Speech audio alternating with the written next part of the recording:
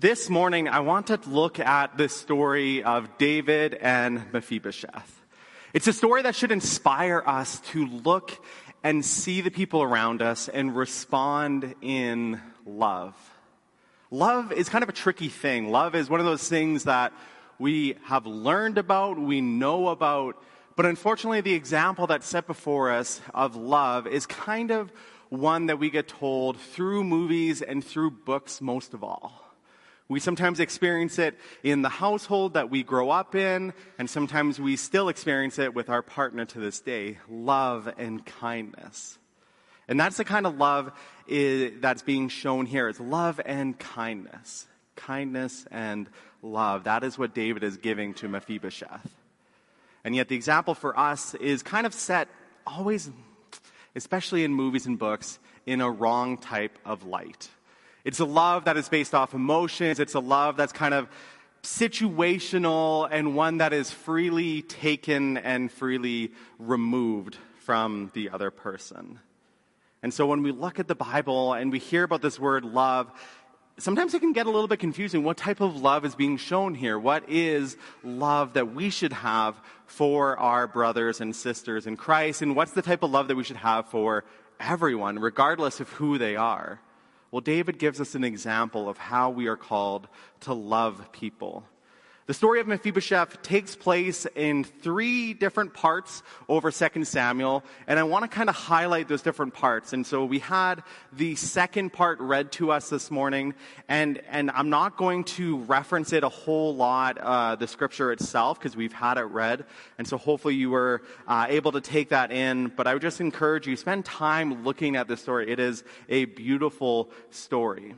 The story itself is of this broken boy who gets accepted into a new family even when he believes that he is better left forgotten and alone. Mephibosheth's story is full of hurt, and it is one that very easily could be told by us. We are a hurt people. We have a lot of hurts in our lives, and so it is easy for us to identify with Mephibosheth and say, okay, God loves us, and God, the love that David shows is a God-like love. And so sometimes when we read the story, at least the first time I read it, I very much so placed myself in the foots of Mephibosheth. But this story actually beckons us to go from Mephibosheth to actually identify with David. And so I hope that we will spend some time in Mephibosheth's foots for a little bit, in his shoes, walking it out. But rather, as Christians, we need to really move on from Mephibosheth and start identifying as David. And so this whole time I want to look at how we are called to respond with love to those around us, to everyone around us. And so my prayer for this morning, and has been throughout this entire week as I've been studying and prepping for the sermon, is that you will listen to what is happening in our text, and you will hear God speaking to you through that you are loved and that you are empowered to be a force of love in this world. Would you join me in praying? God, thank you for this morning. Lord, I pray just God, I pray that we would come to know your love in the fullest extent that you have for us, God. And Lord, I pray that we would start to see ourselves as your hands and feet if we don't already. That God, that we would see ourselves as being your love incarnate to the world. That we are the physical aspect of that to this day. I pray this in your name, Jesus. Amen. So in our story in 2 Samuel chapter 9, we know that David is already placed as king, and already at this point, he's actually king of all Israel. He's not just king in Judah. He is all over Israel as their king. And the question that kind of gets stated there, not implicitly, but we beg the question as we read the story of Samuel, Saul, and David, is that what kind of king is David going to be? Is he going to be like Saul, or is he going to be the king that Saul was supposed to be? The king that David has been anointed to be? So how is David going to rule? That should be the question in our minds as we read this section of Scripture. And Eugene Peterson writes it very, very well that kings are supposed to bring justice and equity. That is what rulers are established by God to work for and bring about. And so we see here that David actually does that. He will bring about justice and equity. And David shows Mephibosheth in this whole different three-part story taking place over Mephibosheth's story in 2 Samuel, that he is going to show David a love that is called a chesed love in Hebrew. Again, that friendship, covenantal love that is not based on circumstances or anything else. And again, Eugene Peterson describes chesed as this. Chesed is a love without regard to shifting circumstances, hormones, emotional states, and personal convenience. This is the kind of love which God so loved the world. So the first part of Mephibosheth's story actually takes back a few chapters earlier in 2 Samuel chapter 4, verse 4, and it kind of is like a footnote. It's a really short section, but I'll just read it for us here. Jonathan, son of Saul, had a son who was lame in both feet. He was 5 years old when the news about Saul and Jonathan came from Jezreel that they were dead. His nurse picked him up and fled, but as she hurried to leave, he fell and became disabled, and his name was Mephibosheth. Kind of a brutal introduction to this poor boy. And this is really the introduction, and then we don't hear about him again until chapter 9. So what is taking place in between chapter 4 and chapter 9? Well, again, looking at the different parts of the story and piecing it together, we find out that this group, this remnant that remained in Gibeon, which is where Saul kind of ruled from, the servants that were there, they got news of Saul and Jonathan, and like we just read, the nurse looking after Mephibosheth grabs him as everyone else is trying to grab belongings, trying to grab things, because they know that if the Philistines, which is what Israel was at war with in this time, if the Philistines won, which it sounds like they did, because Saul and Jonathan were dead, that the Philistines would come.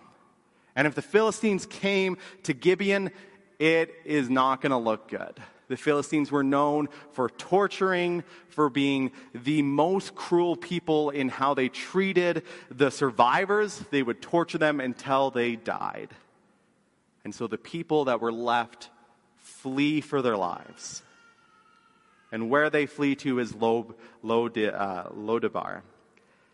And so this is where we find Mephibosheth in chapter 9. This is where Ziba knows that he is located.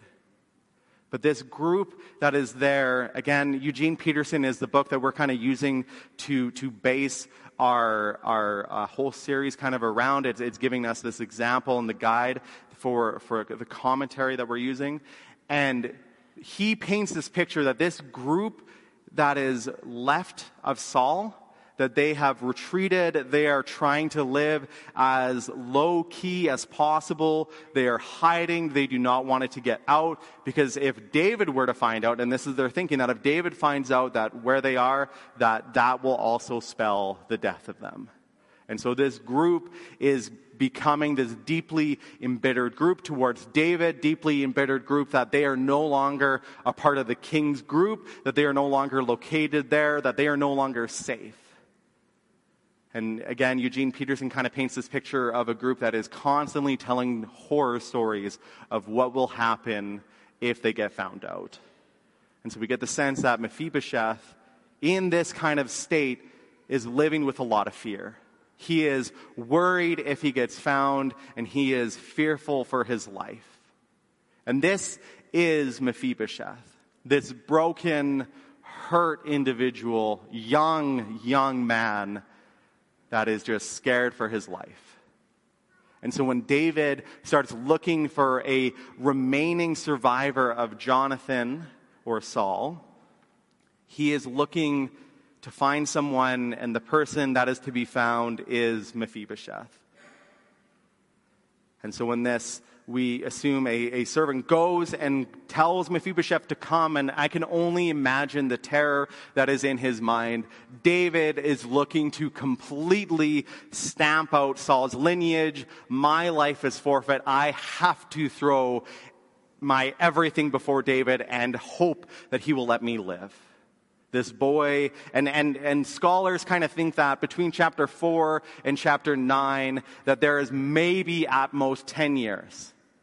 So at most, a 15-year-old comes before David and throws himself down and says, I am a dead dog.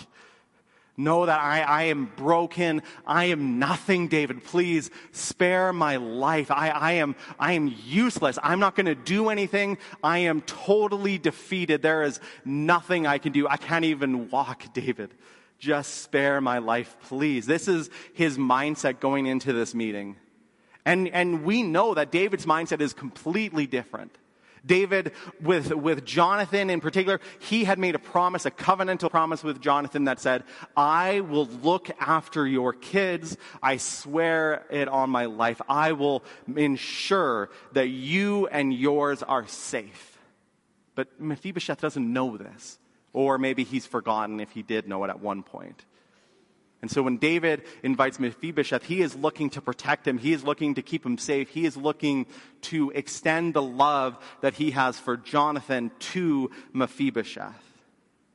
And so when we read in chapter 9, as we had read earlier, David looks after Mephibosheth.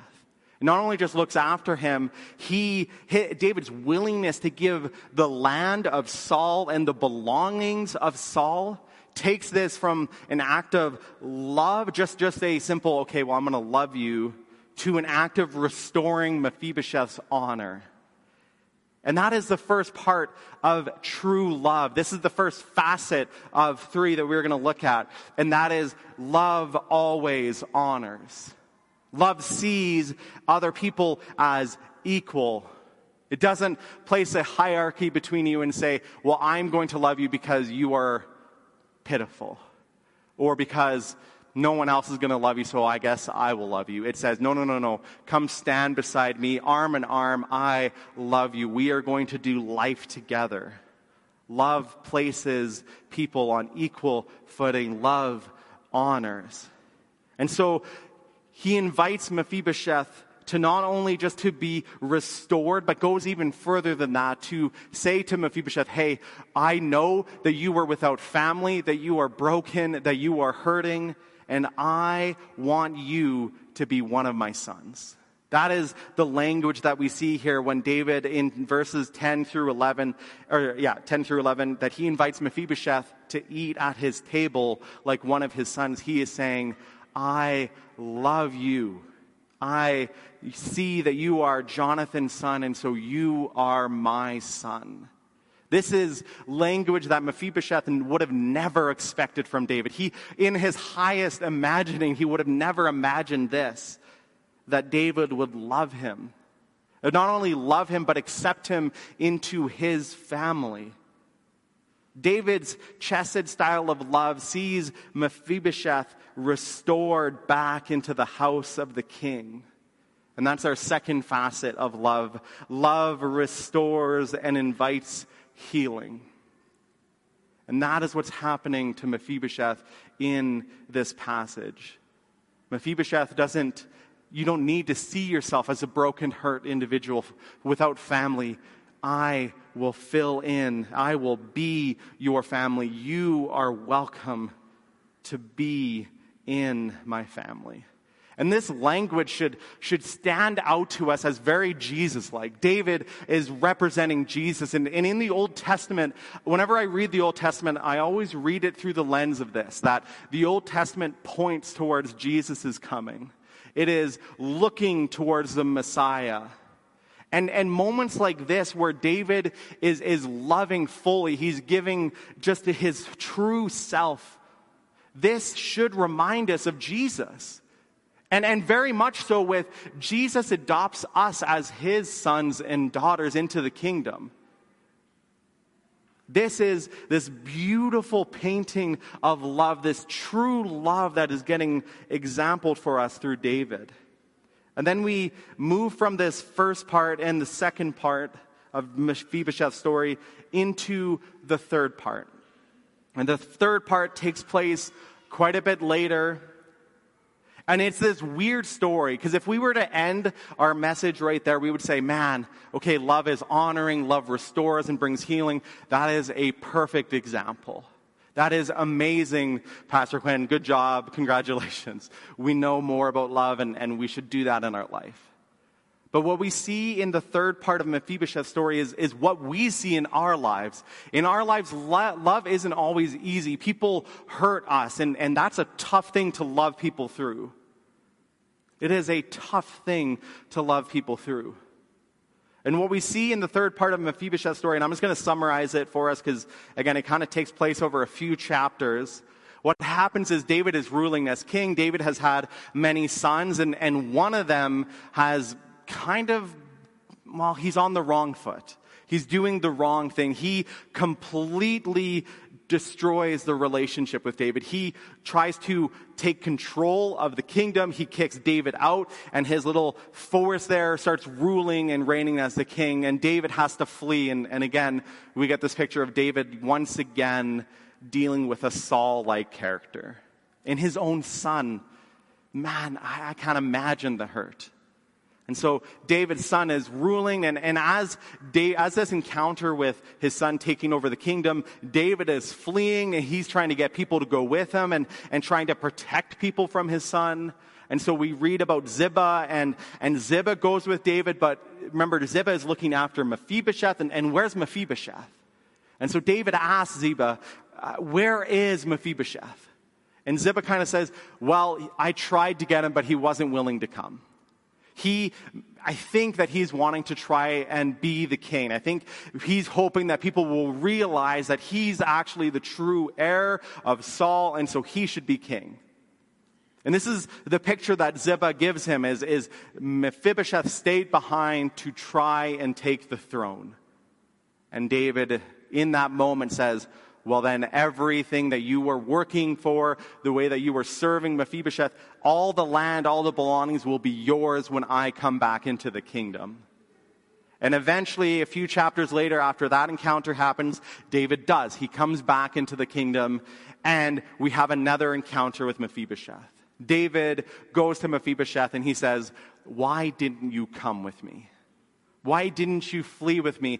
I would have looked after you. I would have taken care of you. And Mephibosheth says, I wanted to. I had every intention on coming. Ziba would not get my donkey ready so that I could come in. And because my feet don't work, I couldn't do it on my own. And the servant that you placed to look after me, he failed in his duty, and he would not take me. And in this moment, these two stories get pitted.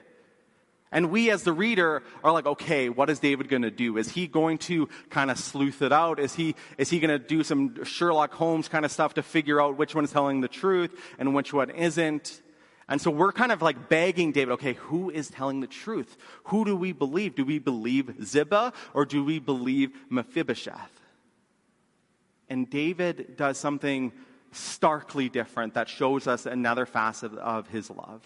David, in this moment of knowing now the two stories and these two contradictory stories, says, I don't care. I love you, Mephibosheth. I have given my covenantal love to you. I don't want to know whose story is true because I want to love you. I am going to love you even if your story is correct, and even if your story isn't correct, I am going to choose to love you. And another kind of facet of his love goes to Ziba. And he says, you are welcome back as well. And I love you too. Dynamically different than I think I would have done it. But through this, David shows us another facet of this chesed love, which is love doesn't place unnecessary boundaries. It is easy in our life to love people who are easy to love. It's easy in our life to love the people that are doing life with us and going with the flow that we're going with. But what happens when that person that we're loving starts to do things that we don't like? And I think parents, you most of all have to deal with this with your kids. What happens when your kid is doing something that you don't want them to do? And I know I've done that for my parents many a time when all of a sudden me and my parents are fighting.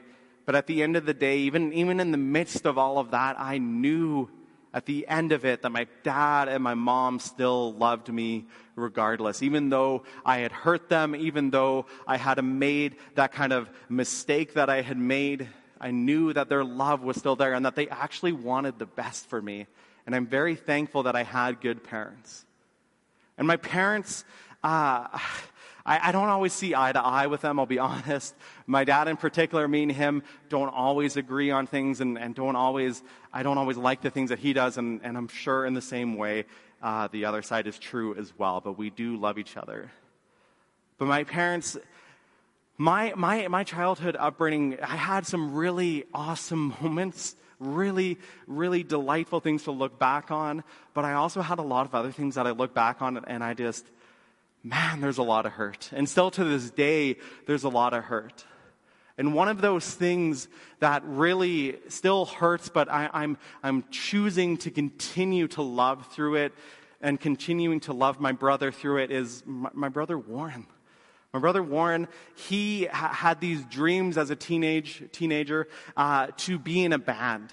And him and this band, they were pretty good. I'm biased, of course, but they were pretty good, and they were doing pretty good. And we grew up in Lethbridge, and so they were doing shows, and it went pretty well for them. They were starting getting a following. And so one day they said, okay, we're not going to make it here. Let's take this and go to New York and try to make it big. And then they did that for a while, and they said, okay, let's go to Vancouver and try to make it big. And so they went there and did all their best effort.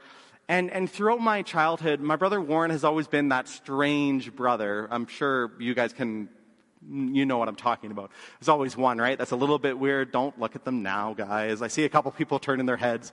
But my brother Warren, he's just always had just completely different views than everyone else. He does things different. And that's not necessarily a bad thing. But my brother he made some poor choices growing up.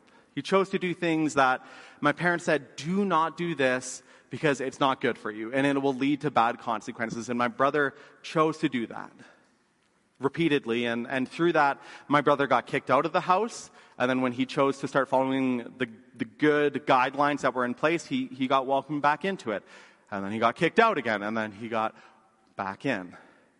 And this kind of behavior continued. And when my brother moved to New York and eventually moved to Vancouver with his bandmates, we thought things were going good. We thought that, man, they're this awesome group. They're doing well. They're all friends from childhood. This is going to be a good thing for them all. Regardless if they make it or not, this is still a good thing. They're doing life. They're Christians. They're living their best life. And this came to a screeching halt one day when all of a sudden the lead singer, my brother-in-law's brother, he called my dad and said, Warren's getting kicked out of the group and we are telling him he should go home. There's a lot of stuff going on that we've been trying, and again, this is where one of those things where I don't see eye to eye on my dad, but my dad had known some of this stuff already, but had chosen not to share with the family.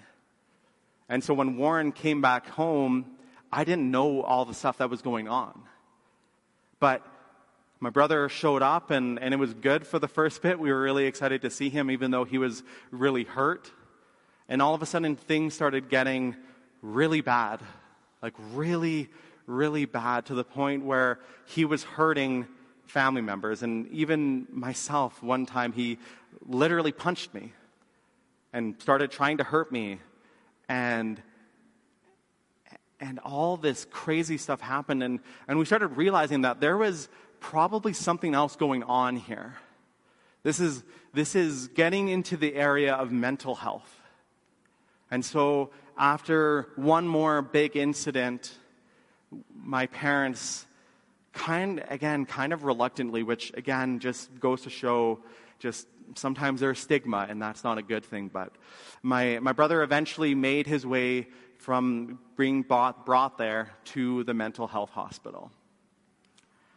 And the first bit, he seemed to be getting better, and then came home and things just immediately declined as he stopped taking his medication. And there was a lot of hurts in there. And then things got really bad again, and he got brought back to the mental health ward. And through this entire time of trying to get Warren help and seeing that there was a lot of stuff going on, a lot of issues going on, my parents would regularly call family meetings and would tell us, your brother is not doing good. But the thing that we need to do above all else is love Warren. He has hurt all of us. There's no exception. All of us have been hurt by him. But we need to love him through this. If he is not loved and accepted at home, there is nowhere else for him.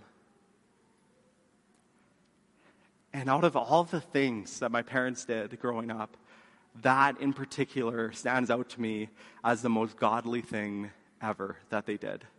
They loved my brother through the hardest seasons of life, to the point where I would come home and see my mom and my dad crying because they just didn't know what to do. But through that all, they continued to love Warren and continued to set an example before us as kids that we need to love and accept my brother. My parents demonstrated chesed love for my brother. Something that I don't fully know how they did it, to be honest. There was a lot of stuff there, stuff that I don't need to get into. But my parents chose through it all to see my brother with honor, to see my brother with respect, to give him a place to where he could be healed and restored, to not set in place a boundary that said, if you do this, you are no longer a part of the family, or I will no longer love you. And praise God that they did that, because through that, my brother, he got the help that he needed. He is still getting the help that he needs. And every Sunday, he is there in church, worshiping alongside my parents, saying, I love God. What a miraculous thing that God was able to do, was to restore my brother. And my brother isn't, going to be someone that lives a normal everyday life. But man alive, my brother is someone who is living life to the best that he possibly can. And he is doing well, so much so that it is like he is a new person. And man alive, if that's not the Christian story of seeing a new creation in you because you have been loved by a God whose love is constantly there, constantly being poured out on us. That is the love that God has for us. You are loved regardless of whatever faults that you have in your life, regardless of whatever sin is in your life. God loves you. And the best thing about it is God doesn't want to leave you there. He wants to restore you to be a new creation in Him. That is the kind of love, that is a chesed love that God constantly pours out over you. A restoring, healing, honoring love that sees you as you and says, I love you. God's love is amazing, and David shows us an example of that kind of love. What an amazing thing that is constantly being given to you. We all make mistakes. We all mess up, but you do not have to stay there. Some of us keep identifying with Mephibosheth and say, I am hurt, I am broken, and we get stuck there. When God doesn't want to leave us there anymore, He says, no, I want you to walk with me and start being a David in your life so that you can identify the people that are the Mephibosheths in your life and love them like David loved Mephibosheth. I have often found myself stuck in Mephibosheth, waiting for people to love me, waiting for people to restore me. But that is never going to fix you. People and things will never fix you as an individual. It is only God who can fix you and heal you and restore you to who you truly are. God's love is a chesed love, thank God. And we already saw the slide, but a chesed love is a love that honors, allowing people to be equal with us. A love that restores and heals people. And lastly, we don't need to place unnecessary boundaries in place. We need to reflect that kind of love to the people around us.